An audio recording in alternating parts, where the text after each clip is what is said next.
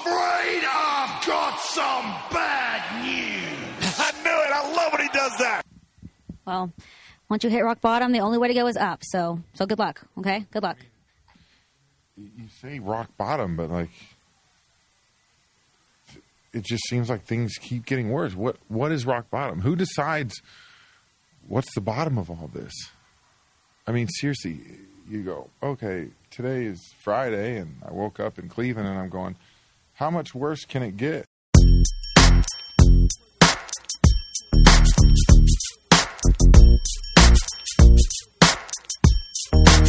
I thought I told you that we won't stop. I thought I told you that we won't stop. I thought I told you that we won't stop. I thought I told you that we won't stop. I thought I told you that we won't stop. I thought I told you that we won't stop.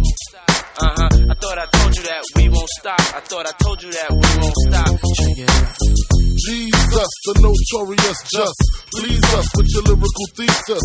We just chillin', milk 'em, top billin', silkin', pure linen, vegan, little seeds, Malibu sea breeze, dawn peas, palm trees, cats named Pablo and milked out Diablo.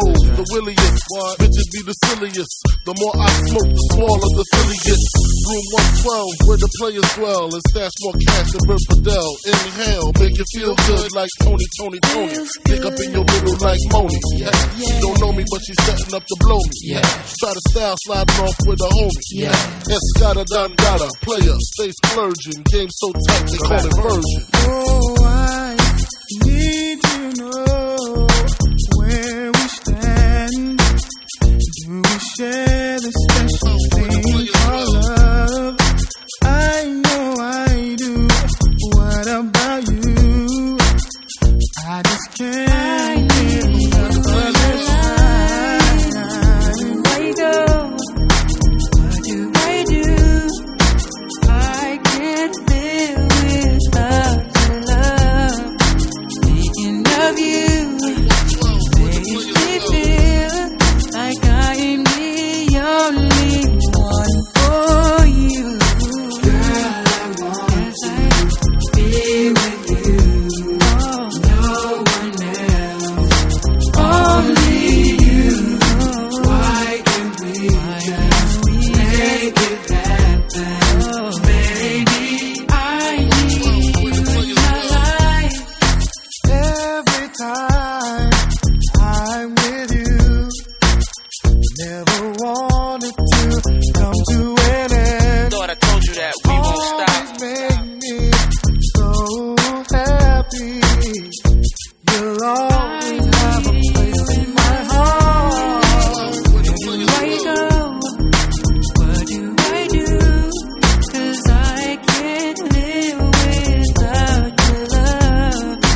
Thinking of you makes me feel like I'm the only one. Damn, you can hum all you want to, come all you want to. Money, I'ma front you. Girl, I wanna flaunt you. right. I'ma always want you when nobody wants you. If I die now, my love will still haunt you. Mace ain't the one that'll pay for your Mace ain't the phone. one. Mace be the one that'll take you home. That's Even right. though I'm not the one that gave you the stones on your days alone, I can make you moan. Everybody know I got more bounce than the ounce. Bad boy, get more money than you can count. Why I'm buying things you can't even pronounce. I do it to you, cat, for a large amount.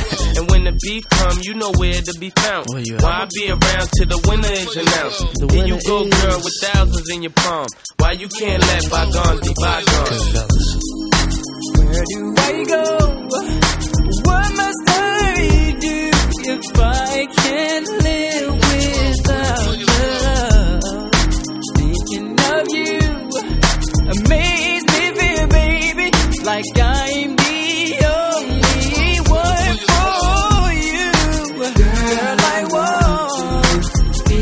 Oh yeah, no one else. I need you in my life, baby.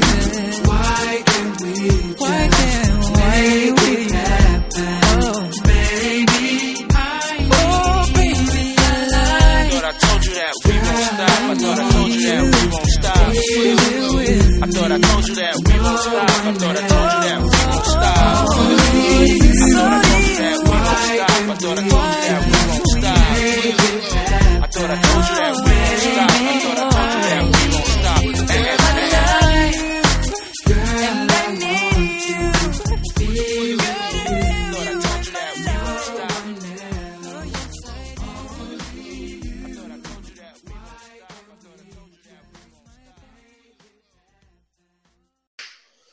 How's it going, ladies and gentlemen? Welcome to episode 274 of the Hoots podcast. It's September 9th, 2021. It's yours truly, the nefarious Brother Adam, a.k.a. Josh Lopez. No! Coming to you live from the Good Brothers studio in lovely Chicago, Illinois on the north side. Ready to rock and roll, ready to give you another slobber knocker edition of wrestling talk and real life talk here on the Hoots podcast, as we do each and every single week. I want to thank each and every single one of you who go out of the way to listen to the podcast every single week. You guys are awesome. Our recent subscribers, day one subscribers, listeners, good brothers, good sisters, you know the drill. I appreciate the support each and every single week. We are 26 episodes away from reaching 300 episodes of the Hoots podcast, which is awesome. We've been going at this for 5 years now, and the support and where this show has grown from the beginning to where it is right now is thanks to all of you. So again, thank you. You can follow me on Twitter at Josh Lopez Media. Hit me up on Instagram at Josh Lopez 94, at Josh Lopez Music. If you want to see me do some guitar covers, I have ProWrestlingTranscriptions.com. That's where I do my transcripts / result pieces for all your favorite wrestling shows. Be on the lookout. I actually just dropped a reference sheet for the G1 Climax 31, which is starting a week from Saturday. So be on the lookout for that. I'm covering the G1 Climax tournament for New Japan for the fifth consecutive year. And we're going to talk a little bit about that in the podcast this week. But beforehand, make sure to bookmark ProWrestlingTranscriptions.com. And finally, and most importantly, for those who watch or listen to the podcast each week, it's very important that we get feedback from you guys. Whether it's constructive, whether you like the show or you don't like the show, it really means a lot to me and Brother Carter to get your feedback on the show. So please do us a favor. Subscribe to the podcast, whether it's on YouTube, youtube.com/Hoots Podcast, anywhere you get your podcasts from. And especially for those who use Apple Podcasts, please leave us a 4 or 5-star review and rating on that platform. It helps expand and reach the show, and we want to know what you like or dislike about the podcast and things maybe we can improve on. So your feedback is very important, and this is not the show just about myself or Brett Carter. It's about you guys and this little community we built. I had a wonderful weekend. Hope you guys enjoyed your Labor Day weekend. This past month and a half has been wild for me from a work standpoint. I thought it was very apropos this weekend was Labor Day. So it's been wild, but the grind's been good, and it's been good to your boy from a personal standpoint and financial standpoint. I'm not going to lie. It's been very rewarding, but hard work pays off, you know. And I had a great time. Spent some time with my dad and his side of the family this weekend at his house. So that was a lot of fun. And, still able to knock out these articles from the Wrestle Grand Slam shows, which were awesome for New Japan, which we'll talk about later. The All Out pay-per-view on Sunday. Life goes by fast when you're having fun, right? So I just want to say it was a really good weekend, and really excited because as I'm recording this on a Thursday, we are starting the best time of the year. For me personally, as much as I love WrestleMania season from a work standpoint and all that, just being a hardcore wrestling guy, my favorite time of the year is right now because it's the start of the NFL season, baby. No! We kick off tonight with the Dallas Cowgirls at the Tampa Bay Buccaneers tonight. A brand new season, 18 weeks of NFL football, and your boy is ready for it. It's going to be awesome. I'm really excited for it. And bear down, okay? Bear down. Don't forget that. Let's get this show on the road. Let's start off with the Good Boys Q&A, as we always do. If you want to participate in the segment, all you have to do is ask your boy a question at Josh Lopez Media here on Facebook, or send me an email at thehootspodcast@gmail.com. So we're going to start off with the good brother Chris Saletta at XTeens1124X on Twitter. He asked a bunch of great questions this week, and so he got. He says, "Okay, here's some questions for the Q&A this week. How critical do you think this SmackDown is at Madison Square Garden? Critical as to what? I mean, critical to where WWE's at. I mean, if you want to call a spade, SmackDown's the most watched wrestling show throughout the week out of every show that's produced. So, and I think SmackDown's the best show that's produced throughout the week out of any wrestling show that's out there.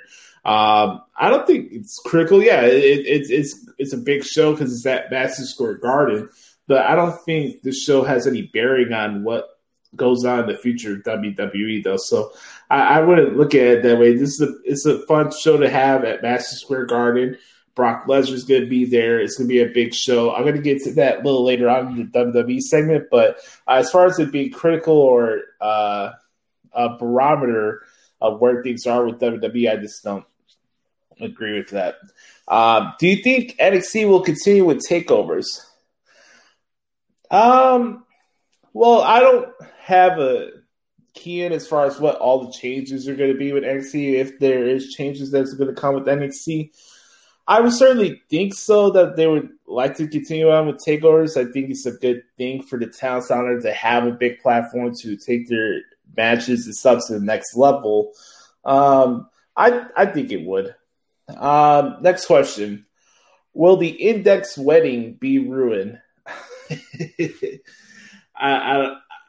Maybe it's a wrestling wedding. You know, wrestling weddings. If you ever see a wrestling wedding that doesn't go off without a hitch, then best of luck to that couple. But I gotta say this though: the Bachelor and Bachelorette parties for Dexter Lumis and Indy Hartwell this week on NXT was freaking hilarious, especially the Dexter Lumis one ran by Cameron Grimes. I'm going to the moon. I thought it was hilarious. If you guys have not seen the video of Dexter Lewis's bachelor party, just go out of your way to watch it. It was really, really good. I guess you could take some time on this next question. Your take on Mick Foley's short state of WWE video. Well, all due respect to Mick Foley, he's entitled to his opinion. I'm not going to come here and tell people that Mick Foley's an idiot or anything like that. I respect Mick Foley. In his point of view, he's a great person. He was a tremendous wrestler.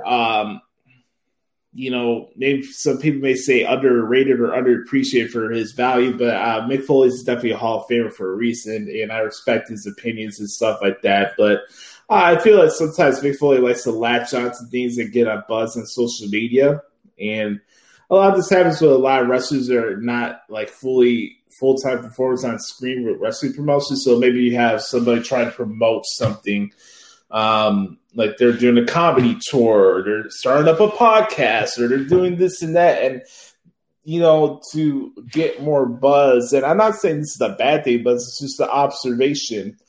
When you're trying to build a different venture outside of what you do in the wrestling business, from what I've seen, is where people will need something to get more buzz for their comedy shows, or you know, or books coming out, or like I mentioned, a podcast.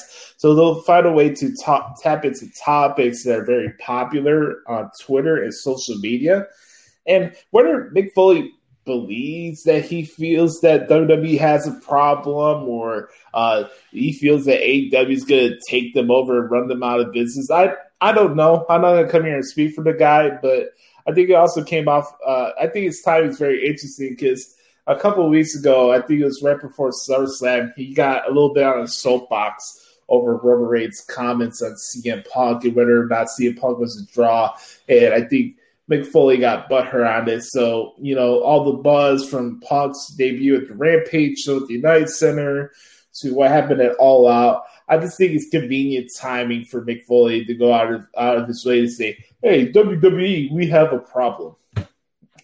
It's not the first time he's done it. I've seen countless posts over the years about him on Facebook and stuff about talking about the state of WWE. look, we're not. This is the wrestling business is not a daycare center where we're supposed to take care of everybody's feelings and all this shit. It's about making money. And whether you like their product or not, they're still the most profitable wrestling organization in the entire world. Whether any of you like it or not, it's the fact. They're the most profitable wrestling promotion in the world. They're the most talked about wrestling promotion in the world. You know why that is? Because they have people go out of their way to hate watch it.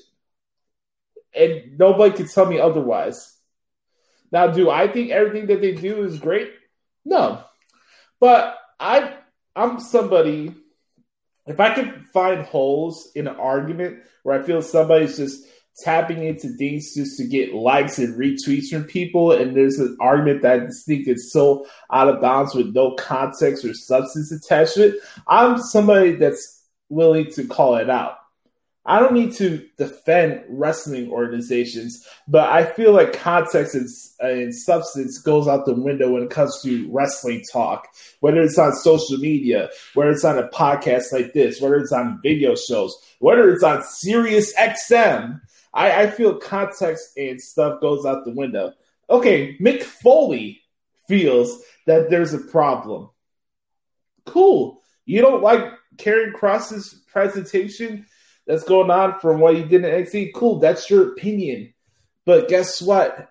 None of it is facts. It's just your opinion. The biggest issue right now in just wrestling in general is we're misconstruing an opinion for fact. Hell, for me, I do a segment each week where I talk about where I'm not like marking out for AEW this week. I'm not telling you that my perspective is right and your perspective is wrong on AEW. I'm not coming here and tell you that my shit don't stink and that I'm right and you're wrong. I've never carried myself that way. So, yeah. Okay. Mick Foley got upset about Roman Reigns saying that CM Punk was not a draw, and then conveniently 2 weeks later, he's like, oh, WWE got a problem. I mean, it's really corresponding with the hyperbole buzz and promotion that AEW gets after any big show they do. And I'll give them credit in that. I mean, they got an audience. They'll go out of their way to let you know that it's the greatest thing since sliced bread. But, I can respect somebody's opinion and not agree with it. Is there things that can be fixed when it comes to Monday Night Raw specifically? Sure. But you watch SmackDown, you watch NXT UK, hell, you even watch NXT, and you tell me that WWE has an overall problem? I mean, that's up to your opinion. If that's what your stance is, and you're like this wrestling fan who says that, oh, why can't we just like both companies? Yet you go out of your way to live tweet and trash every single thing that WWE does. Don't you notice that's kind of hypocritical? I don't know. That's just my opinion. All right. Next question. Do you think Shingo will still be champion by Wrestle Kingdom? Yes, I do believe that. I really do believe that. Next question. Do you think WWE could have made just a good presentation of Adam Cole for Raw and SmackDown as AEW did it All Out? Oh, man. I'm going to get heat for this. I thought the rollout of Adam Cole after that, I don't know, Malaise Fair, Kenny Olivier, Christian Cage match was a flop. Look, I'm a big Adam Cole mark. I love his work. I think he's a tremendous performer. He's an awesome person. I've got to meet him before. He's an awesome dude. I wish him nothing but success, but that rollout and him being part of the Elite is complete and utter trash. I thought it was predictable. I didn't mark out for the moment. I mean, yeah, of course their fans are going to mark out for they chanted this is awesome for every match that was on the pay-per-view. So that AEW could do no wrong to that audience. But for me watching at home, the presentation at All Out was everything I expected it to be, and I don't think that's a good thing. Now, what I would have done is different from what they did. And, I mean, I think it would just been a little bit different just depending on whether Cole showed up on Raw or SmackDown. I think for me, if you want to talk about, trying to make a name for yourself and stuff like that, is like you have Adam Cole attack Drew McIntyre, in a way where people are speculating that Drew McIntyre is going to be going to SmackDown whenever the next draft comes around, right? You have Adam Cole attack Drew McIntyre. They have a one-off match at a pay-per-view, and that way you can have on the notch for Adam Cole's belt that, hey, he's the one that sent out Drew McIntyre off to SmackDown, just something like that. But for me, I did not like the reveal of Adam Cole at All Out. I thought it was predictable and flat. When do you expect Adam Cole to turn on the Elite? I mean, the sooner or later the Elite disbands, the better it is for all of us wrestling fans, to be honest with you. It's going to be a while, I'll say that. Wouldn't be surprised to have Cole be part of Football Fuckery Part 3.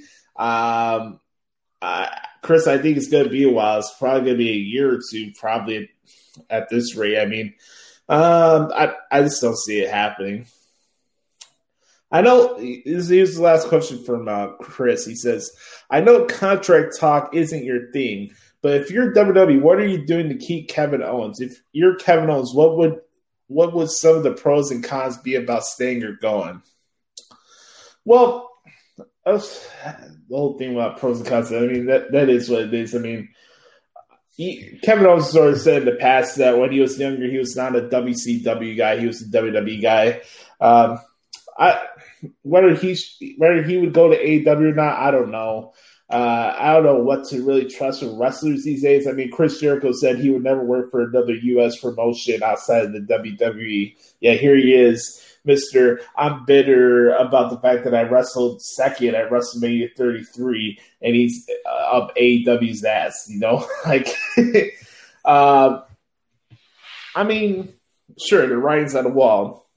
You got Kevin Owens, another guy that can be part of the Elite or the Mount Rushmore, or all these other sub-crap groups of the Elite or the Bullet Club, or whatever the hell you want to call it. But, I mean, for Kevin Owens, again, it's up for him. It's what he wants to do. If he wants to go to AEW, cool.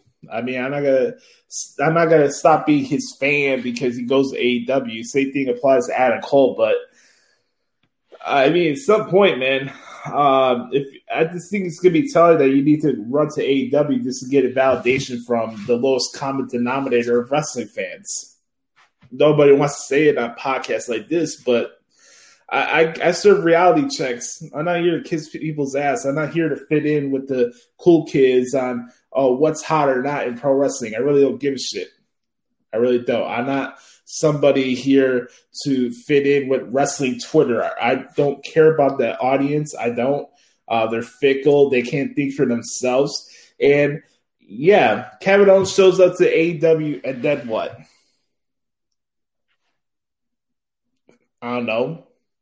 10th, 12th on the hierarchy, 13. Yeah, you could say Kevin Owens is not doing much right now, but I don't know. I would hate to see him go. Me personally, I would hate to see him go, but for me personally, him going to AEW is not changing anything of his stock as much as it is for Adam Cole. Great, you're with the Goof Squad. Awesome. You're with the most overrated group in professional wrestling, and it's up to him. It's up to him. He's a guy who makes decisions for himself and what's best for his family, and that's what's important at the end of the day. And for me, he's already been a Universal Champion. He's been an Intercontinental Champion. He's been a United States Champion.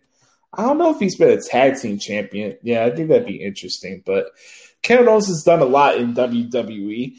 And if he wants to leave and he wants to join his friends, all friends wrestling, because that's what we're doing right now in 2021, I mean, go ahead. Go ahead. I thank Chris for the question this week, though. I appreciate it.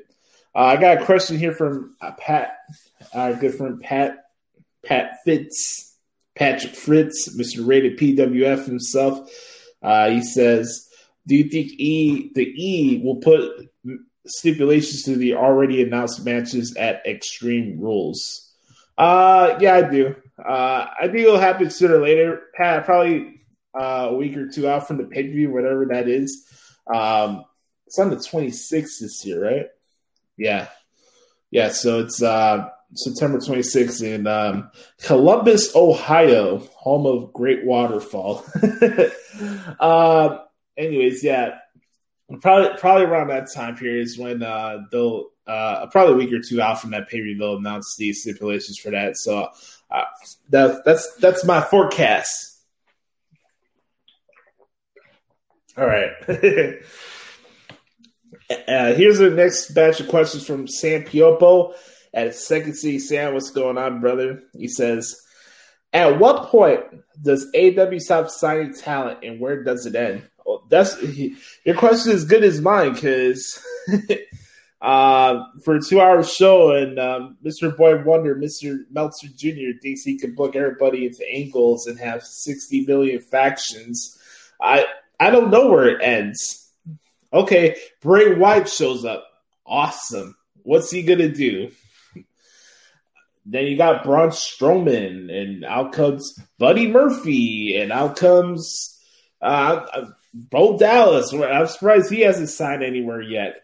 I mean, it's a business, so sure, they want to stockpile as much talent as humanly possible, but also sometimes I think the more people he keeps bringing in from WWE becomes more of an indictment on his homegrown talent. Don't get me wrong, they do have good homegrown people like Hangman Page and Darby Allin and MJF and Britt Baker and Jungle Boy, but outside of that, everybody else is just there. I don't know. Oh, boy, that's a good question. Create your dream feud for Roman Reigns. So we're going to go, obviously, with the Tribal Chief here. But, man, for me, I had this scenario where, like, Roman Reigns goes into a lot of wrestling promotions and starts beating everybody. They bring out their toughest competitor towards him, and he lays him out. He's laying out Moose. He's laying out. There's a bunch of people like Jay Lethal. There's a lot. He's doing all these different pros. He's beating up Sami Callihan. He's doing this. He's beating up Olivier. He's beating up Lance Archer. Like Roman Reigns is like on a unstoppable force where he's like visiting all these wrestling promotions, and then he goes to New Japan.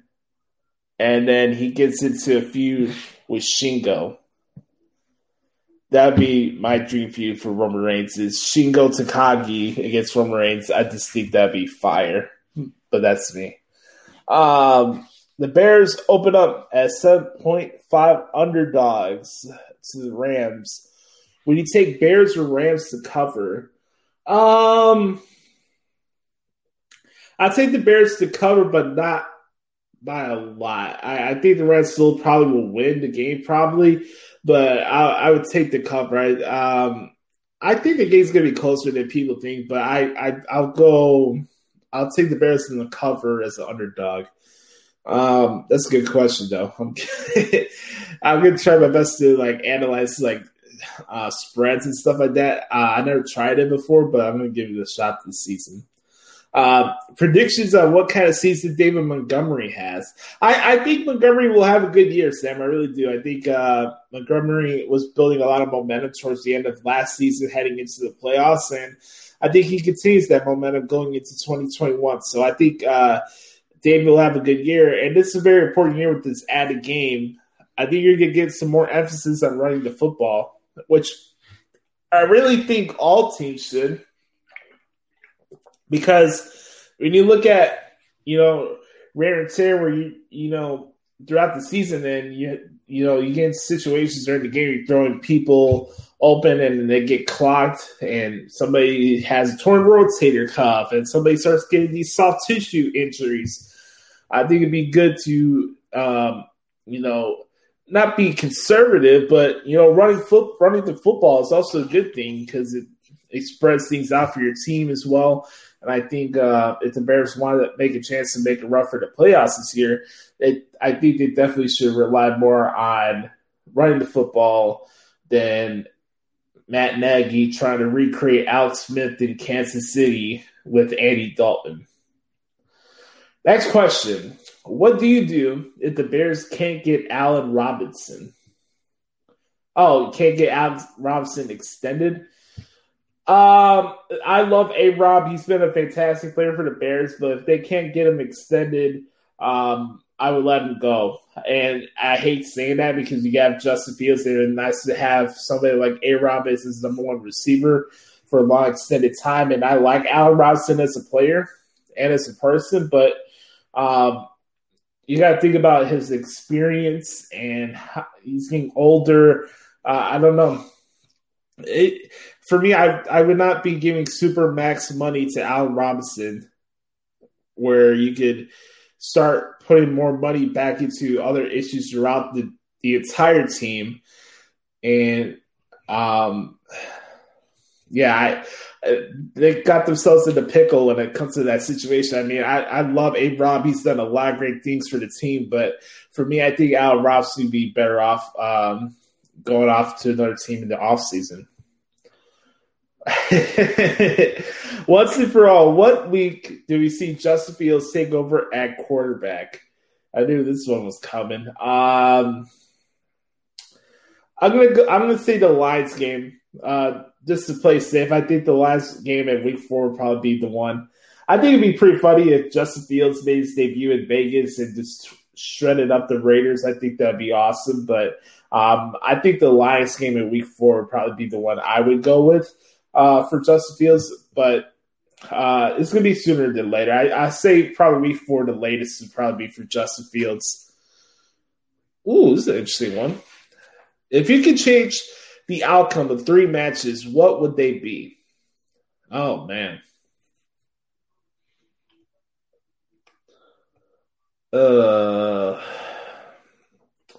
Well, first off, this is a recent one. I would have MJF beat Chris Jericho at All Out.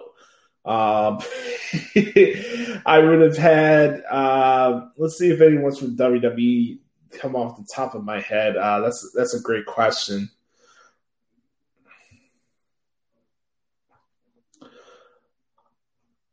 Man, I would have had Braun Strowman beat Brock Lesnar. I forgot what pay-per-view it was they fought each other, but I would have had Braun Strowman beat Brock Lesnar.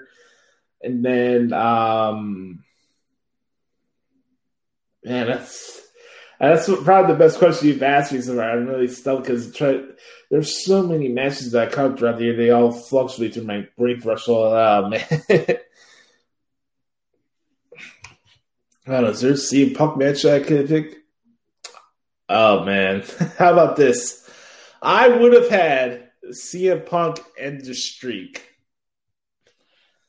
I might get some flack for it, but I really don't care. I would have had CM Punk end the streak. I would have had CM Punk end the streak, in my opinion. For me. I really would, because I just think that would be awesome. We got some breaking news here. Roman Reigns will be putting his Universal title on the line against Finn Balor at Extreme Rules. That is going to be awesome, pal. Fantastic. Yes.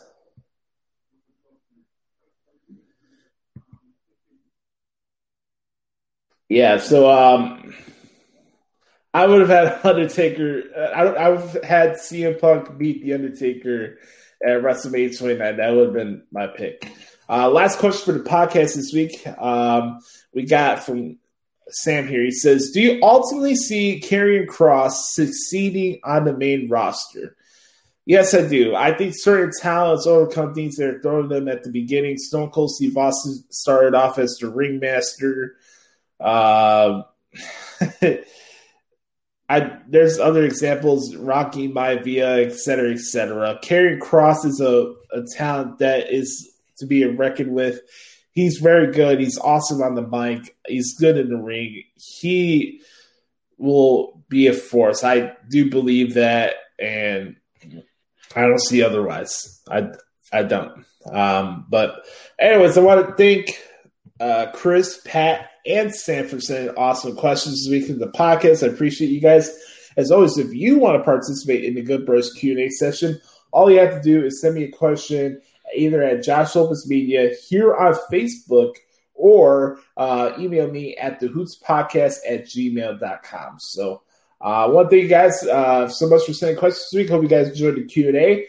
Sit back, strap down. We'll be right back here in the Hoots Podcast recapping what happened this week in WWE. Yes. All right, folks, welcome back to This Week in WWE. Hope you guys are having a good week right here on the Hoots Podcast with your boys, Josh G. You're going to hear from Brother Carter just a little bit as we head towards our main event segment. But beforehand, let's go over what happened this week in WWE programming. We're actually going to switch it up this week. I'm going to start off with Monday Night Raw this past week in Miami because I thought Raw this week was really good from top to bottom. There's a lot of really good wrestling matches on the show. The show is centered around tag team turmoil. And what's kind of cool about this is instead of, sometimes with like gauntlet matches, it's tag turmoil matches on WWE. Some of those go so long it could take almost an hour to do. They split it up throughout the show. So they did the first part of it. It was like 40 minutes, and then they spent another like 25 or so towards the main event. So I like that. It was kind of like a thread on the show. All to set up two big matches, not only for Extreme Rules where Bobby Lashley would be putting his WWE Championship on the line against Randy Orton, but also this Monday on Raw, Lashley and MVP will be taking on RK Bro for the Raw Tag Team titles on Raw this Monday. So, yeah, I thought that was a really cool part of what happened on the show this past Monday. But also, I thought the crowd was good.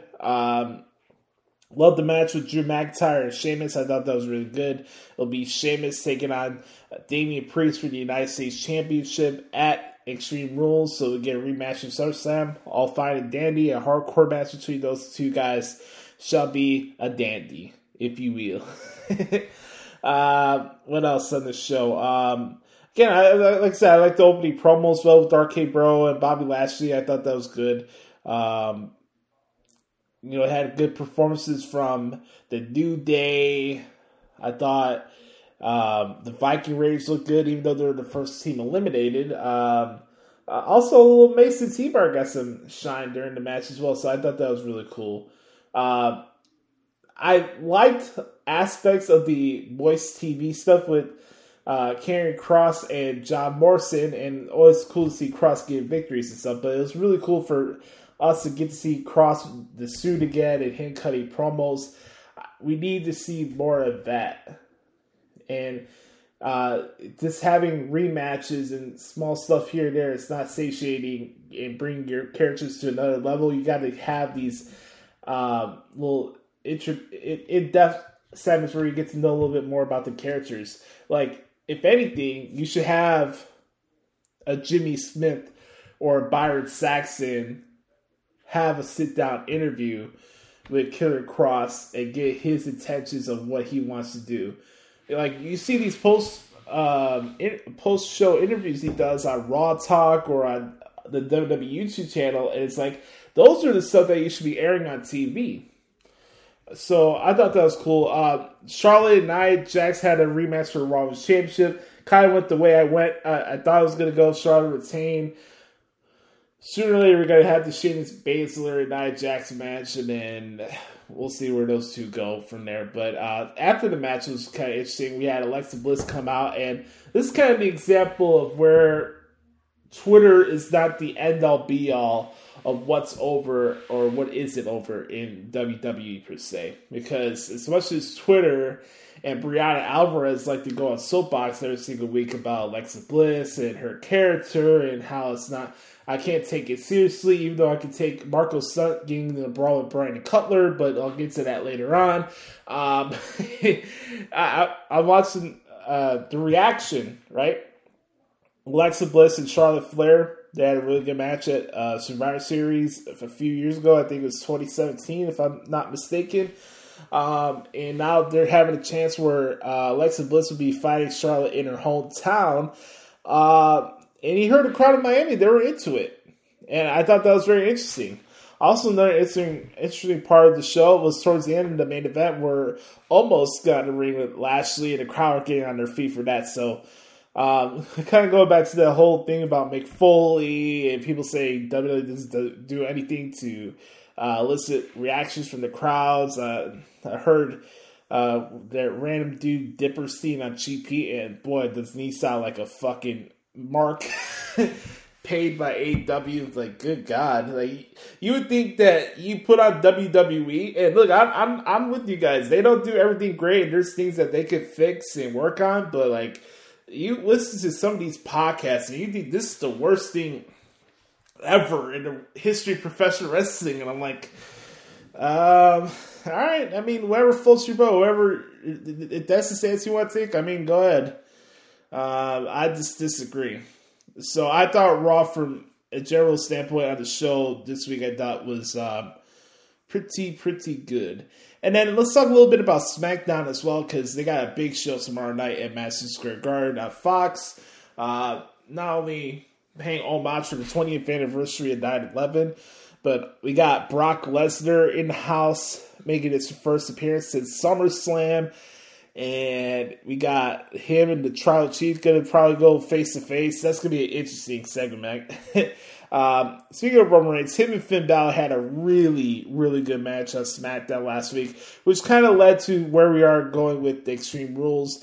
It will be Roman Reigns against Finn Balor for the Universal Championship in the main event of Extreme Rules, and I'm perfectly fine with that. The fact that Finn gets the main event, a pay-per-view, well-deserved. No issues on my end for that. I got to tell you, man, I'm looking at the Extreme Rules match card right now. It's not too shabby, to say the least. I'm going to pull this up here on my website, ProWrestlingTranscripts.com. So just make sure to go to there when you need to get like a point of reference of what's going on with the show, just in case you missed it. And this is the place to get that info. So, yeah, that was my first takeaway from SmackDown last week. And then also, Bianca Belair and Becky Lynch, I thought had a good talk. He said they're going to have their contract signing tomorrow night, so that should be interesting as well. But look at this card right now that you have for Extreme Rules. You have Becky Lynch against Bianca Belair. You have Bobby Lashley against Randy Orton. You got Damian Priest against Sheamus. You got Charlotte against Alexa Bliss. And you got Roman Reigns against Finn Balor. That's pretty good, and that's just the beginning of the card here for Extreme Rules. I gotta tell you, man, Extreme Rules has been kind of a hit and miss show over the last couple years from a match quality and overall show quality, but this lineup is really, really good. Coming up on September 26th in Columbus, Ohio, so that's gonna be an awesome show. Let's see what else from this week. I love the the backstage show with Kayla Braxton and Paul Heyman, and you got Brock Lesnar's theme song playing off Paul Heyman's cell phone. I thought that was funny. I thought that was pretty good. The Usos and Street Profits looks like there could probably be another match added to Extreme Rules. There's another one right there. That's 6. Yeah. Let's see what else stood out. Seth Rollins and Edge are still continuing on with the rivalry. If they add Edge and Seth Rollins' card for Extreme Rules, mamma mia, that's going to be interesting. But they are doing Edge and Seth Rollins 2 at Madison Square Garden. And I guess you could have a hardcore stipulation payoff for part 3. So I could see a way where Seth Rollins beats Edge tomorrow. I could see that, and you make it go to a conclusion at Extreme Rules. I would not have a problem with that. I don't know about you guys. I wouldn't have a problem with that if they go 3. Maybe too soon for some people, but hey, having Seth Rollins and Edge at Madison Square Garden is going to be a big deal. And I think that's going to be a fun match to check out. You know, Seth Rollins is unhinged and doing this like Joaquin Phoenix Joker impression right now. So I would think that Seth Rollins would have a good chance to really get some more heat towards him and what he's doing right now. Don't be surprised if Seth Rollins beats Edge on SmackDown tomorrow. I will say that. But, yeah, we had a couple of other thoughts I wanted to get out of the way as we're talking about WWE. I think they have to get the women's tag team titles off of Tamina and Natalya. I think it's ran its course. I've been saying to just disband the women's tag team division in general because it's affecting the title pitches for the Raw and SmackDown women's titles, where you're running out of opponents for these champions, when they're all stuck in the tag divisions as well. So I would say end that. I also say that we have to get something started with Nakamura, the IC champion. Don't get me wrong, the stuff with Boogs over the last couple weeks has been pretty cool, but we have to see who's going to be the next guy for Nakamura. And if it's just going to be Apollo Crews, that's going to be a match that's going to be on the kickoff show. So we'll have to see where that goes. Let's see what's next for Kevin Owens, what's next for Big E. And be curious to see what Drew McIntyre is going to do, since he's not going to be fighting for the United States Championship at Extreme Rules, unless it's a last-minute addition and that's a triple threat match. We'll have to see there. But I'm very curious, man. It's going to be interesting. So that's my thoughts really quick there for what's going on this week in WWE. I got a couple other things I want to share before we get to our next segment. We're celebrating 20 years of 9/11. And I was 7 years old. I remember it like it was yesterday. Going into my first day of first grade in elementary school.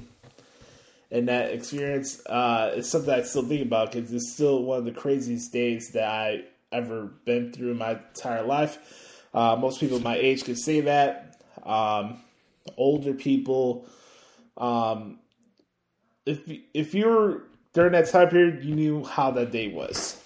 And it's obviously the worst day to happen to this country for a long, long time. And it's a day that will never be forgotten. 9/11 holds a special place in my heart because it's a historical topic, obviously, but it's also a topic that I did a lot of research and study on when I was in school. If people ask, like, hey, what history topic you would like to do for history class, right? I would always say 9/11. It was my go-to for every single one, because I wanted to get as much info that I could about 9/11, from the hijacking to the intentions of Al-Qaeda, to that day in general, to how the buildings fell down and collapsed. I was just very intrigued and to get to the behind the scenes aspect of what happened in 9/11, just to have a better context and understanding of what that day was. And to think about it, I was 7 years old, and I really think a lot of the good aspects of what was going on in society during that time period went away after that 9/11. And it was a day that changed the world forever. It really was. I don't remember being as uptight and paranoid as we are right now in today's society. I don't remember people being as glass half empty as people were during the late 90s and early 2000s when I was a younger kid. Even for me being a young kid, I felt it was like very simple and laid back and chill vibes back then. Now it's so, like, driven over your head. You feel sometimes you're walking around or living, you feel like you have somebody over your shoulder. And, man, when I think about that day, it's just, I really feel bad for everybody that's gone through that experience. Obviously, it's public knowledge in wrestling circles that Selena Vega lost her father, in 9/11, and it's just a horrible, horrible situation, man. And my thoughts are with her. I hope she gets a chance to be on the show tomorrow, which I think she would. I think it'd be pretty cool. But I watched that day. I've watched documentaries. I've watched movie adaptations on it. It's something that I'll never forget, and it's a national tragedy. It's something that I wish I never had to go through again, or anybody has to go through again. It was a sight to behold. And when WWE had their first show again in Houston after 9/11, that was probably one of the most powerful wrestling shows I ever watched of all time. Having Lily Garcia do the national anthem and Vince doing his speech, and all of that was so emotional and so powerful for that time period. I think that was like the really first live event, televised event that was going on after the attacks. And I'm really curious to see what they do with it tomorrow. The fact that WWE will be at MSG, at Madison Square Garden for the show, I just think it's to be cool. And my thoughts for everybody that's lost family members on the day, whether it was in New York or in the Capitol or in Pennsylvania, and even coming out of the war through this experience, and the Ground Zero workers, the men and women who put their bodies on the line trying to save other people's lives in the scrummage of the debris and everything. My thoughts are with you and your families. It's something that I will never forget. I don't think anybody will ever forget, especially for those who were alive during that time period. So I just can't believe it's been 20 years. That's the thing that's so crazy about this, and it's really profound, man. 20 years of 9/11, and it was just a reminder of life, man. Nothing is guaranteed. Tomorrow's not guaranteed, and you gotta make the best of what you have in front of you right now and not take things for granted. I don't take professional wrestling for granted. I don't take my life for granted. I don't take you guys for granted. This stuff's not guaranteed, and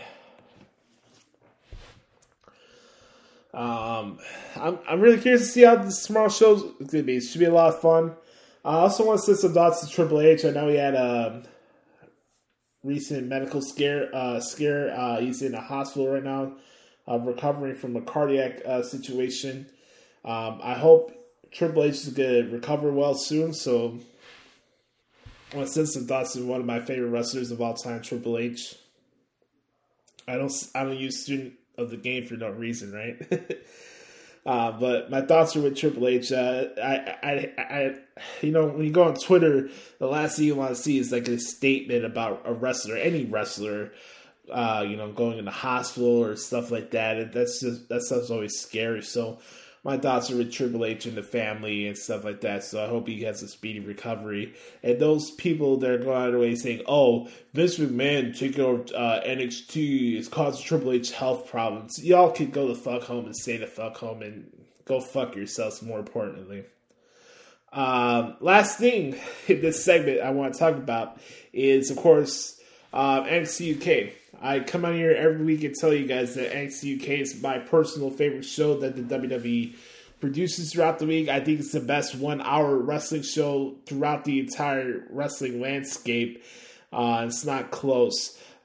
Today we have Wolfgang against Sam Gradwell in the Heritage Cup Championship #1 contender tournament. That's going to continue today. We also have Symbiosis taking on Saxon Huxley, Oliver Carter, and Ashton Smith in a 6-man tag team match. Also, if you guys haven't had a chance to see it, they're actually re-airing Walter against Ilya Dragunov from NXT TakeOver 36. So, all in all, man, NXT UK should be a fire show again. I'm really looking forward to it. NXT UK is, for me, my personal favorite wrestling show that's going on right now. So, on that note, that is what happened this week in WWE. Hey, folks, welcome back to the Hoots Podcast. Before we get to our main event segment this week, I want to let you guys know that earlier this week on Tuesday, New Japan Pro Wrestling announced their cards for the G1 Climax 31 tournament, which will be airing throughout September and October on New Japan World. Make sure you subscribe to that network right now. New Japan Pro Wrestling is putting out some really good content. I recommend you guys subscribe it. You're going to have English commentary for every single event for the G1 this year, which is going to be really cool. I'm going to be providing the in-ring breakdown and transcriptions for my website, ProWrestlingTranscriptions.com. You got Chris Samsa, Sport of Pro Wrestling, who does the analytical work and talks about the time links and stuff like that, the win-loss records and stuff like that for the participants in the G1.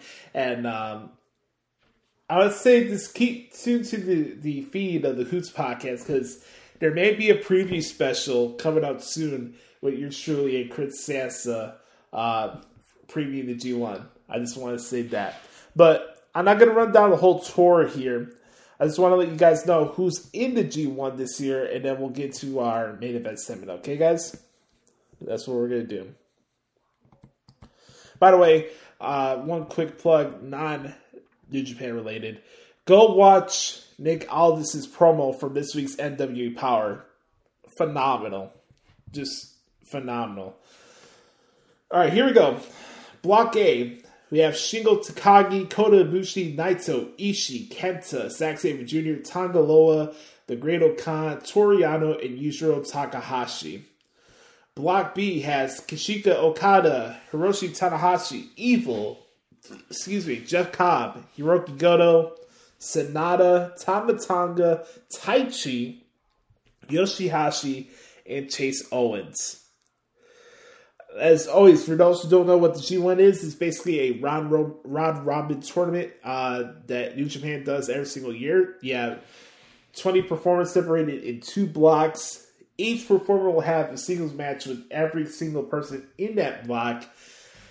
The person in each block that contains the most amount of points in said blocks will fight each other in the finals. So basically, whoever has the most points in the A block and the B block will fight each other at the finals in the G1 Climax Tournament, which will be October 21st at the Nippon Budokan, or aka Sumo Hall. That's going to be taking place on October 21st. And that show, whoever wins the G1 Climax, you guys know how it is, they'll be taking on the IWGP World Heavyweight Champion at Wrestle Kingdom 16. Now, if Shingo wins, he'll have a chance to pick his opponent for the Wrestle Kingdom down the road. So, okay. Yeah, so I just want to let you guys know who's in the G1 this year. Like I said, make sure to bookmark ProWrestlingTranscriptions.com. I made a reference sheet. Make sure to bookmark that page as well so you guys can be caught up with the scoreboards. I'm going to update it after each event. And I'm really excited for this because I cover every single G1 since I've been doing the transcripts and stuff. And this is my 5th consecutive one that I'm doing. And I'm really excited for it. A lot of the shows have either 5 or 6 matches on the card. But this is going to be a lot of fun. It's going to be a lot of work. There's going to be a lot of shows that are going to be airing on a Thursday. So I have to say, for the podcast reasons, the show may be dropped later than it would on a usual Thursday. Just understand it's because of the G1 and it's because of that. But it should be a lot of fun. I'm really, really excited. There's a lot of good matches on this tour. Make sure to check it out, ProWrestlingTranscriptions.com, and make sure to bookmark the G1 Climax 31 reference sheet. It's very important. Make sure to do that. All right. I think it's time to give the people what they want, right? No time gallivanting about all the stuff in professional wrestling. Let's give people what they want. Everybody wants to know what I thought about All Out. Let's talk about Dynamite from Cincinnati or Cincinnati last night on TNT. Ladies and gentlemen, it's that time again. The most controversial, entertaining, thought-provoking segment in all of professional wrestling and podcasting in general is affectionately known as What the Hell is Wrong with AEW? We're going to start this off with the returning Brother Carter. Yes, he's back this week. Brother Carter starts us off in a 3, 2, 1. It's time for What the Hell is Wrong with AEW?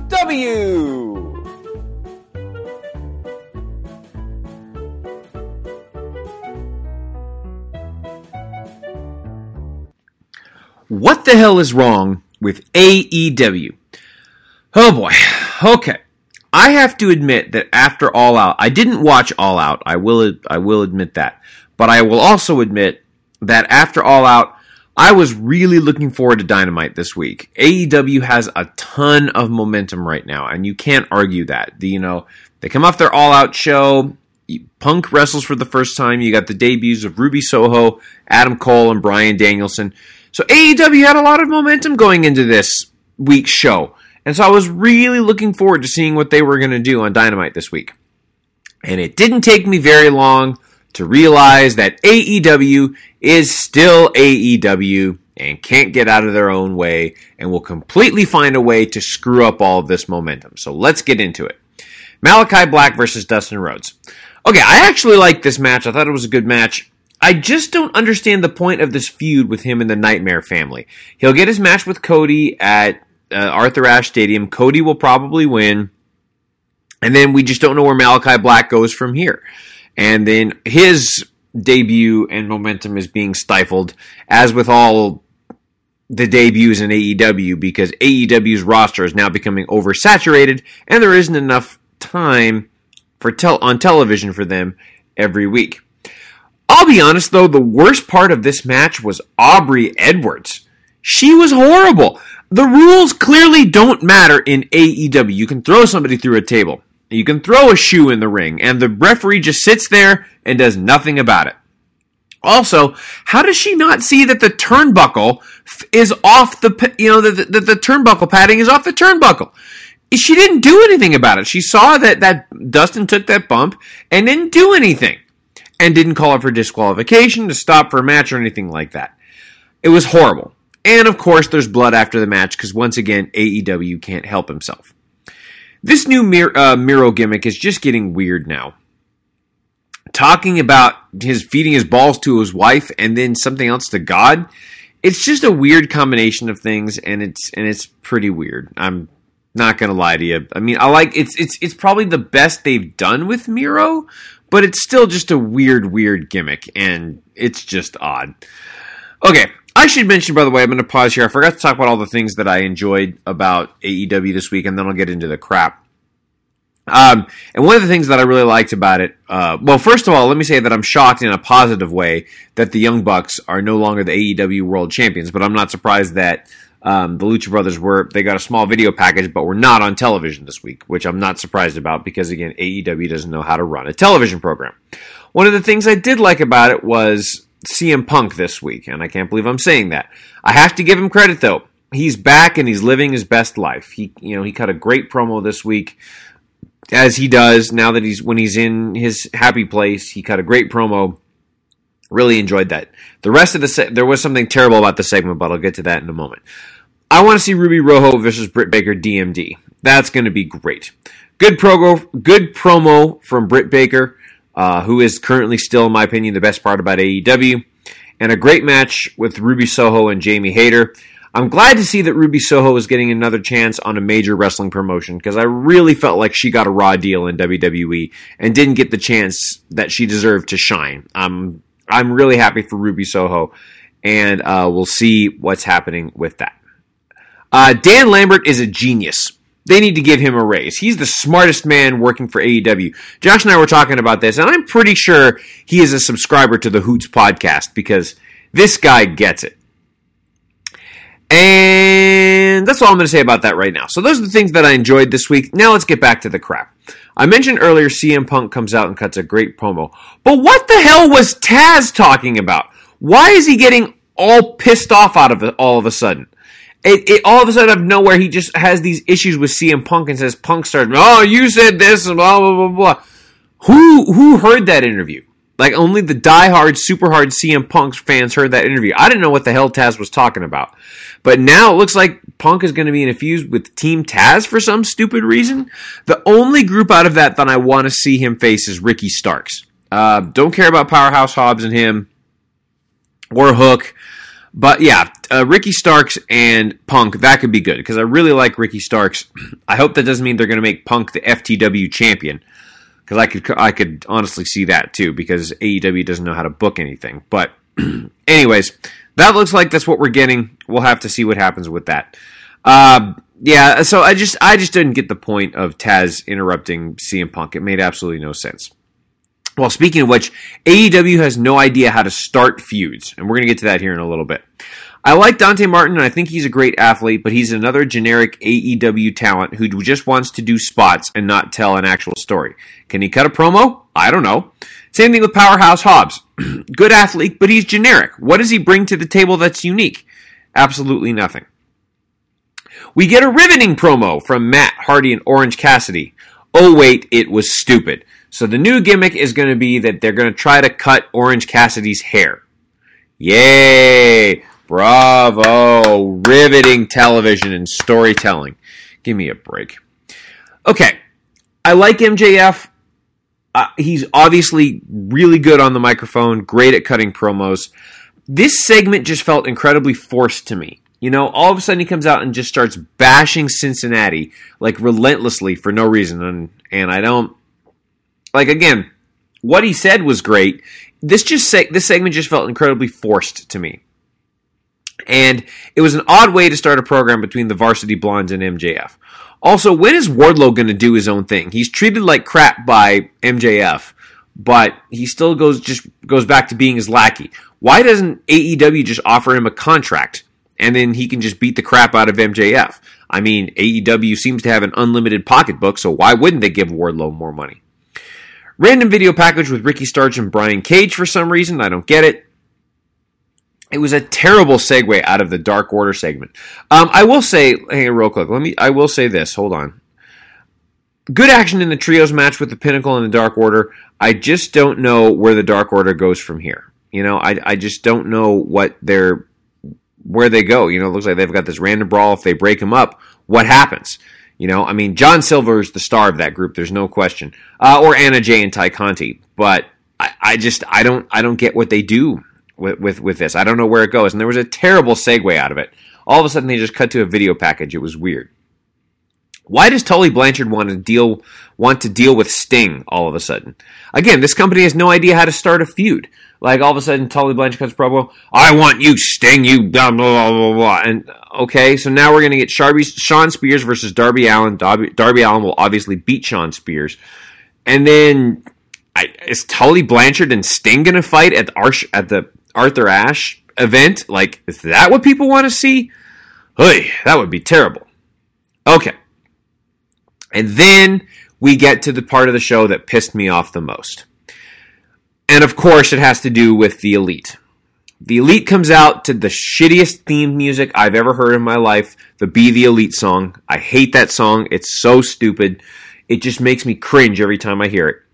And of course, these morons bring up the fact that Kenny Omega is number 1 in the PWI 500 this year. Of course they brought that up. Another completely biased publication. They said Moxley was number 1 last year. Omega is number 1 this year.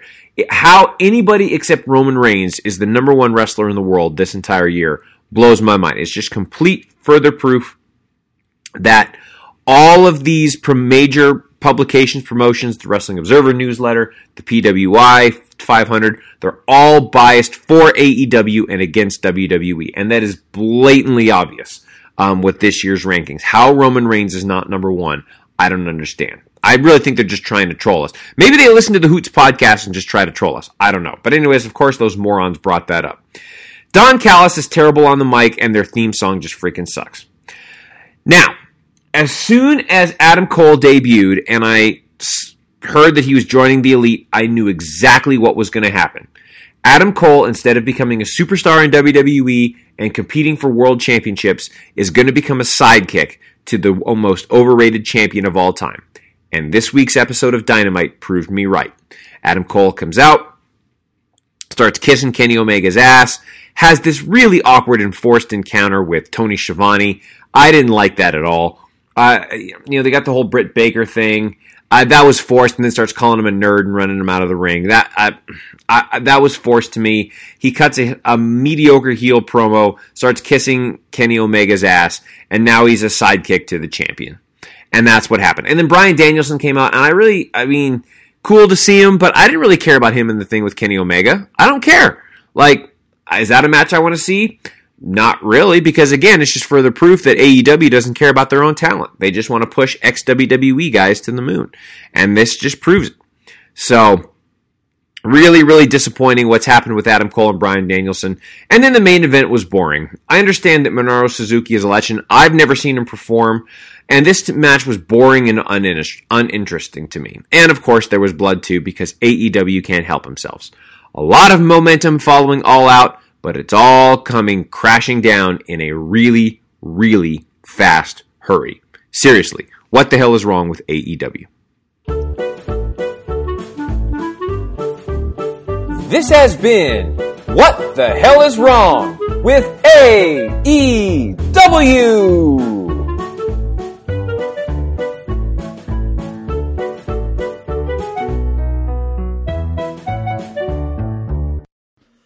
Thank you, Senor Brother Carter. I appreciate your services, as always, my man. On that note, I want to thank you guys so much for checking out the podcast this week. I want to thank Brother Carter for saying everything I needed to say on the podcast this week for this segment, but let's get into it. What the hell is wrong with AEW with Joshi now? Let's start with the pay-per-view. There's been a lot of scuttlebutt this week about whether this was the greatest pay-per-view of all time. I see people say that this is better than WrestleMania 17. This is better than Money in the Bank 2011. This is better than other pay-per-views you could mention right now. But look, I'm not going to come here and tell you that All Out was a bad show or anything like that. I enjoyed the pay-per-view as well. I thought it was one of the more enjoyable AEW pay-per-views that I've covered so far. But to say that what we saw on Sunday was the best pay-per-view of all time, I just think it's a stretch. And then, again, it's the stuff with the tribalism stuff and the stupid comments like, oh, if you don't find one good thing about AEW, you're not a real professional wrestling fan. Like, shut the fuck up, dude. Like, seriously. I don't have to come on here every week and tell you that everything that AEW does sucks. You know, I don't do that. I come in here, I call a spade a spade, I tell you what I like, and I tell you what I don't like. Same thing with WWE. I have different tastes than you do. I don't see what a lot of you see in AEW. And a lot of the reasons is because I see through a lot of the stuff that AEW markets and promotes. Because it's two-faced to what their initial plan was supposed to be. This is supposed to be serious sports-based wrestling. Yeah, I see fucking stunted growth getting into a Pure 6 brawl with Brandon Cutlet during a brawl with Kenny Olivier and Bryan Danielson. And I'm supposed to take that seriously. You know? It's stuff like that. It's stuff like, oh, here comes Bryan Danielson, he's a free agent, so he automatically gets a title shot against Kenny Olivier for the world title, yet this company is supposed to be predicated on the win-loss records and people earning their title shots. I don't have to come in here and tell you there's nothing or not one good thing about AEW. There's aspects about AEW I do like, but I will be the guy that tells you that AEW is two-faced, just like their audience. It's AEW's presentation of WWE with how Twitter would have handled angles and performers and styles of wrestling. There's really nothing different or unique about AEW. There isn't. I watched All Out on Sunday. There's stuff on the show I liked. I liked the Eddie Kingston and Miro match. I liked the Moxley and Kojima match. I thought Britt Baker and Chris Statlander was fine. I thought that was okay. I'll get to Punk in a couple of minutes. The cage match with the Lucha Brothers and the Young Bucks. And sorry, I'm not going to take anything that Brian Alvarez said seriously, so no, that was not the greatest cage match of all time. But I love the match. The entrance with the rapper on the stage with the Lucha Brothers was awesome. I really dig that. I thought that was great. That was an awesome match. But greatest cage match of all time? No. What else? I mean, that's pretty much it. I did not like the main event. I thought the main event was not good. A 180 from the Rampage match, and I love Christian, but I think this match kind of exposed Kenny Omega. Because, you know, prancing around and making funny faces and facial expressions and moving around with jazz hands doesn't make you interesting in my eyes, and doing 16 different V triggers in one match doesn't make you interesting to me. Just doesn't. The fact that Kenny Olivier needed the Goof Brothers to come out to make the save for not make the save, but need the Goof Brothers to distract Christian. This tells you everything you need to know. I know he's a heel and stuff like that, but the world's greatest wrestling artist needs fucking I'm a piece of shit Carl Anderson and Bald Stooge Gallows to come out and do his dirty work for them. And then we got Don Callis being Don Callis. And then here comes Michael knocking the fuck off. And here comes Cutlet with the cool spray. And it's like, nothing about the Elite is entertaining. I talked about this last week. It's forced, try to be funny, humorous, trolling, idiotic nonsense. I don't take the Bucks seriously. I sure as hell don't take Olivier seriously with his outfits and his shitty ass promos every week. I definitely don't take the Goof Brothers seriously. So here you go. You got the Goof Squad. And all this led up to was, here comes Adam Cole pantomiming himself by being part of the Elite, just to keep the cool buzz on him, because nothing in AEW does is wrong, right? So here comes Adam Cole. He's in AEW. More power to him. Out comes Bryan Danielson. And like I told you guys on this podcast a few months ago, the first thing he was going to do was go after the Elite and align himself with the Jurassic Express. And lo and behold, here we go to Dynamite later on that week. And here comes Bryan Danielson confronting Kenny Olivier. Even though here comes Bryan Danielson without having any wins or anything like that, and getting an automatic title shot for the world title. And here he is getting to a Pure Six brawl with the Jurassic Express. And here comes Christian Cage. And I could telegraph it. That's a problem. As much as you people and those who do podcasts like to say you could telegraph what's going on with the WWE, I could easily telegraph stuff that goes on in AEW. And let's go back to All Out, because Dynamite was complete macho, but let's talk about the so-called greatest wrestling pay-per-view of all time. I was really happy, of course, getting to see my favorite wrestler back, having his first match in 7 years. I put it on Twitter. He talked about it in the promo. It's just like riding a bike, man. He looked awesome.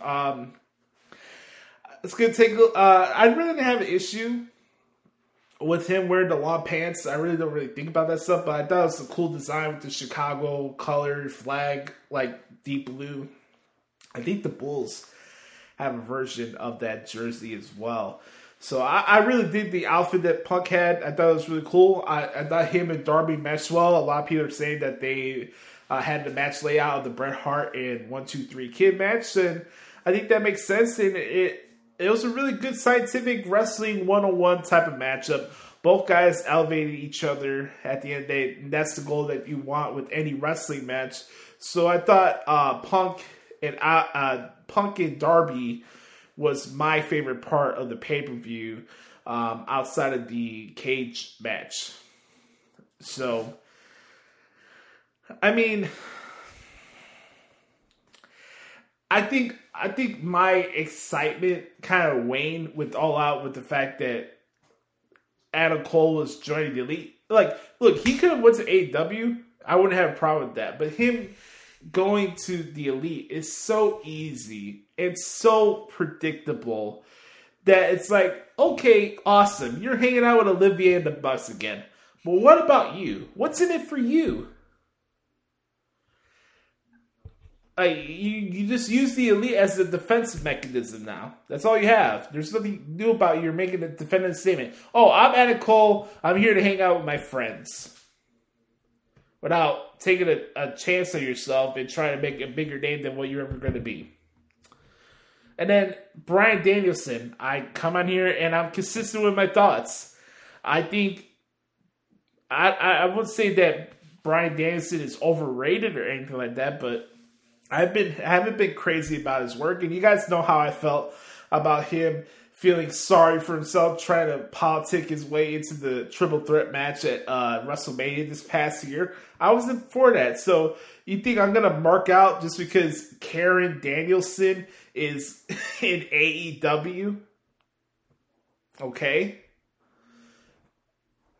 Yeah, him and Kenny Olivia are gonna have a great wrestling match. Awesome. But there's nothing in it for me from an entertainment or storyline standpoint. Oh, here's Bryan Danielson. He's here. Here's Adam Cole. Oh, he's with his friends, the Goof Squad. Like where do we go back to the square one about this supposed to be the serious sports-based wrestling promotion? And maybe I was just selling the bill of goods, so that's on me that I had to accept, right? But I enjoyed All Out. So if you guys hear this and you hearing what I'm saying during the segment, you think, man, Josh really hates AEW. Josh despises everything AEW does. Josh is just an AEW party pooper. No, I call what I see. I don't have to be told that I'm not a professional wrestling fan just because I don't put everything that AEW does over. I see that stupid way of thinking.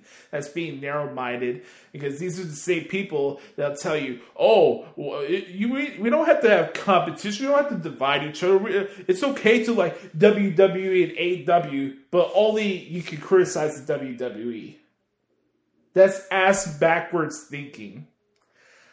We don't do here on the Hoots podcast. We don't play agendas. That's not what we do.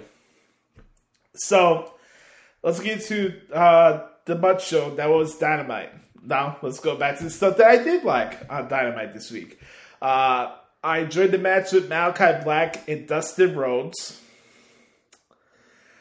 I loved, and I'm going to give my flowers right here, because this was phenomenal. MJF is the saving grace for me from an entertainment standpoint when it comes to when I watch AEW. What he did in Cincinnati yesterday was just pure TV gold. The fact that he even got more of a hometown crowd for Brian Pillman Jr. than I thought he was going to get was just the testament to how good MJF is. If you have not watched this segment, go out of your way to watch it. It was my favorite part of the show last night. I know Brian Carr said that he felt like it was forced, but I disagree. MJF is the ultimate heel, and you can still do proper pro wrestling, and when you watch MJF, that's what he is. He's proper pro wrestling. And the last thing that I did like from AEW this week was Ruby Soho against Jamie Hayter. I thought that was a good match. Now, let's get to the nonsense. First off, of course, always good to see the guy, the man, the GOAT, CM Punk on the screen. And I really don't have an issue with him getting to a program with Team Taz and Ricky Starks and stuff like that. What I do have a problem, though, is if I was supposed to take Team Taz seriously, why in the ever blue fuck is Will Hobbs having a 15-minute match with Dante Martin? And I'm watching this match, and it's like, this would be better fitted on Dark or Elevation, the YouTube shows. You mean to tell me that Will Hobbs struggled against Dante Martin? Yeah, I'm supposed to take him seriously against CM Punk? That's a problem. And then we go out through the rest of the show. I really don't care about the infighting with Dark Order. I mean, it's nice to see Anna Jay on my screen. I'll never complain about that. Anna Jay brings new meaning to Waterfall. I mean, God, that woman's fucking hot. But I really don't give a shit that Alan Angels is butthurt over the fact that the Dark Order let Hangman Page take a leave of absence or whatever. Like, get over it, dude. Stop acting like a bitch. The infighting with the Dark Order and it's something they were doing on this week on Dark as well. I'm not for it. I think it's stupid. I think it's corny. It's whack. I don't enjoy it. I don't get anything out of it. And another part of that match and that segment, Tony Schiavone, the master of saying stuff but saying nothing at all. He says that, man, Shawn Spears is one of the most overlooked wrestlers in AEW. I mean, hate to break it to you, Mr. Schiavone, but it's been 3 years since Shawn Spears left the WWE. Shawn Spears is Shawn Spears. He's not underrated. He's not held back. He's not undervalued or understated. Shawn Spears is Shawn Spears.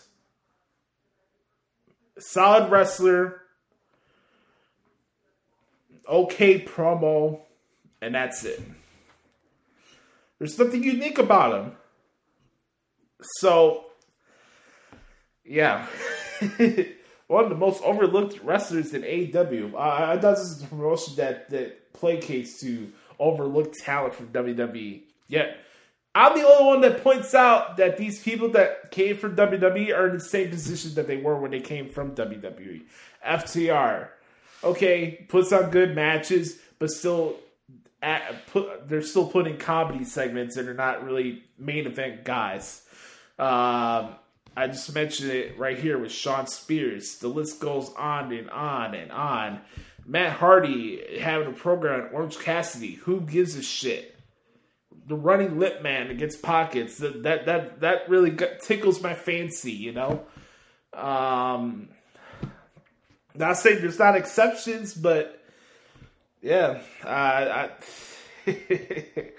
And then we get into the other parts of the show. I already said I did not enjoy the promo with the Elite and Bryan Danielson. I thought that was stupid. And then the fact that this show, you know, curtailed by Mr. Book of the Year, Mr. I need to have more pats on my shoulder than God knows who. I think I've heard Tony Khan's name like 25 times on Dynamite last night. And it's like, okay, we got to acknowledge that he is the general manager and stuff like that. But like, holy shit, man. It was like Tony Khan this, Tony Khan that, Tony Khan this, Tony Khan that. And I'm like, we get it. You guys are getting the paycheck. You don't have to put him over so much. We get it already. I'm not going to come on here and go on a rant or a tirade about Olivier beating number one in the PWI Top 500. That list doesn't mean anything to me. I just think it's goofy. Him winning championships in a scripted environment to make him look better does not make him the best wrestler in the world. You want to look at overall performances of guys like Walter and Shingo and Roman Reigns, and you're going to tell me that Olivier is the number one wrestler in the world because he ran through Rich Swann and had a shitty lights out match with Jon Moxley? Really? Okay. I mean, I'm not going to go on a soapbox about this, but I just thought that was really funny, man. And then we had Jon Moxley and Suzuki. As mentioned before I got into this, it was like, oh, we had this awesome match. It's going to be a homecoming match with Jon Moxley against Suzuki. Oh, I'm expecting an awesome match. Match went 9 minutes. Really? Oh, man. Whatever. Dynamite was a shoulder shrug for me. And that's just my opinion. I'm not going to tell you that the way I look at it is right or wrong, or how you feel is right or wrong. I just think it's funny for the people that don't get the gist of this segment. It's to expose the people who act like this stuff is Teflon. me and Bert Carr don't come on here every week to tell you guys that AEW is the worst wrestling promotion in the world or stuff like that. I don't do that. That's not my goal here. I want to enjoy AEW, but I don't have to be told to like AEW in order to be validated as a wrestling fan. I like AEW. Oh, there's a revelation right there. You guys didn't hear that. I like AEW. I wanted to succeed. But their fans is the genesis of this segment. I like AEW. I hate their fans. There's a difference. So, as you listen to this segment, and you hear things that you won't hear on other podcasts or wrestling news sites because they're looking for a handshake deal and job with AEW, I'm calling a spade. And that's why I listen to the Hoots podcast. And that's what the hell is wrong with AEW. All right, folks. I want to thank you guys so much for hanging out with me this week for another stellar edition of the Hoots podcast. Make sure to follow me on Twitter at Josh Lopez Media. Make sure to hit me up on Instagram at JoshyLopez94, at Josh Lopez Music. And make sure to bookmark ProWrestlingTranscriptions.com. I hope you guys have a wonderful weekend. I'm excited to relax this weekend, enjoy some football. No articles this weekend, thank God. I can relax on Saturday and Sunday. And then we'll get back to it next week with the start of the G1, which is going to be a lot of fun. So be on the lookout for that. Again, always remember, folks, be the authentic product that is yourself. And remember, nobody dictates the pace of your life but yourself. I'm Joshy. I hope you have a wonderful weekend. And I'm going to send out to Bernard Carter right now for this week's edition of The Thoughts of Jericho. This has been episode 274 of the Hoots Podcast. We'll talk to you guys next week. Yes, sir. And now, The Thoughts of Jericho. Listen well, man.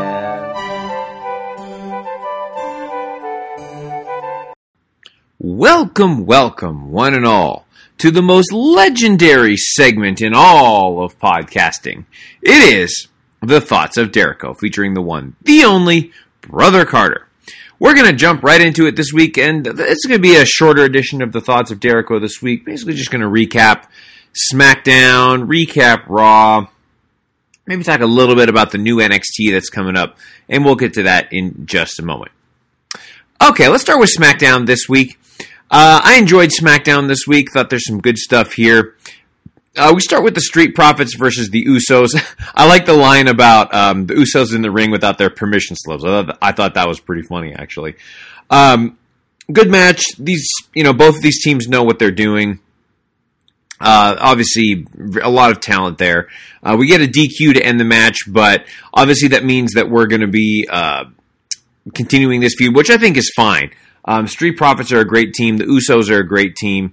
So I think that this is a great feud, especially as Roman Reigns is going to be doing stuff with Brock Lesnar coming up.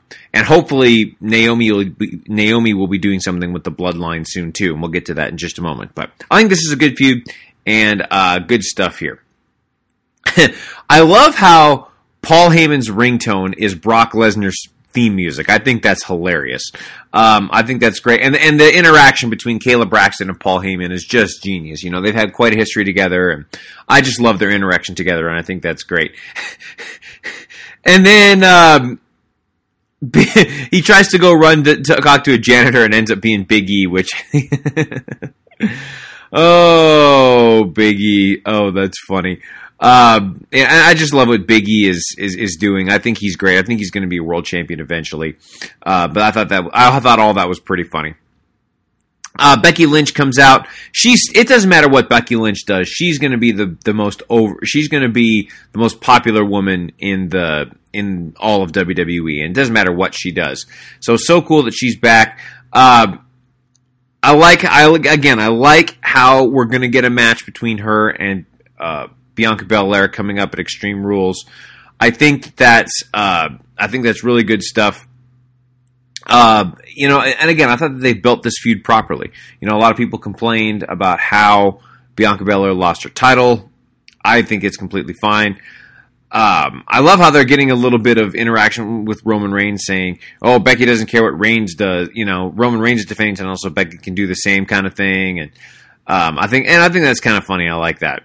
Well, not really funny, but I think it's just kind of a little thing with the audience. But anyways, they've built this feud correctly, and we'll get a match between them and Extreme Rules. And again, the build has been great to that. I like it.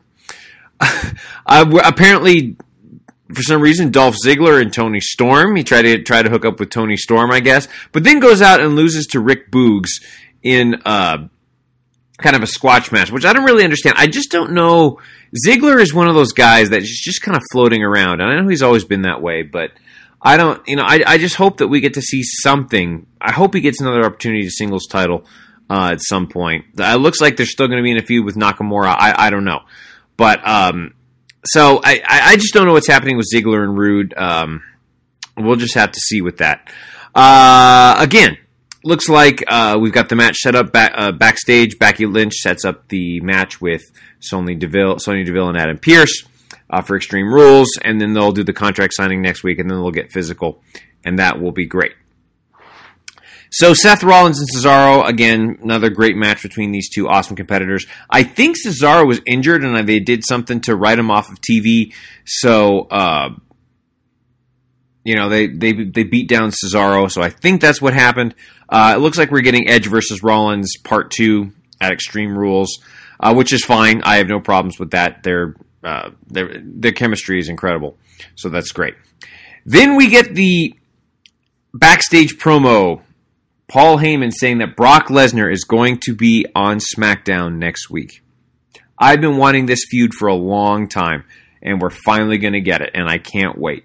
Ever since Roman Reigns joined Paul Heyman, we knew this was happening, and they're actually going to book this where Brock Lesnar is the babyface. This is incredible storytelling. I can't wait to see how they're going to do this. I can't wait to see if Brock Lesnar is going to talk without a mouthpiece, if he's just going to show up, hit the F5. To me, I think Lesnar should just show up, hit the F5 a couple times on Roman Reigns, leave him lying in the middle of the ring, and then Paul Heyman just doesn't know what to do. So I think that's great. We'll just have to see what happens with that. Happy Corbin is great. It looks like he's going to be now doing a program. I thought he was going to be doing a program with Big E, but it looks like he's now going to be doing a program with Kevin Owens and Logan Paul. All of them have great chemistry together. The heat that Logan Paul gets is incredible. I can't really believe it, but it's incredible heat that he's getting, and they've got to run with it. So I love it.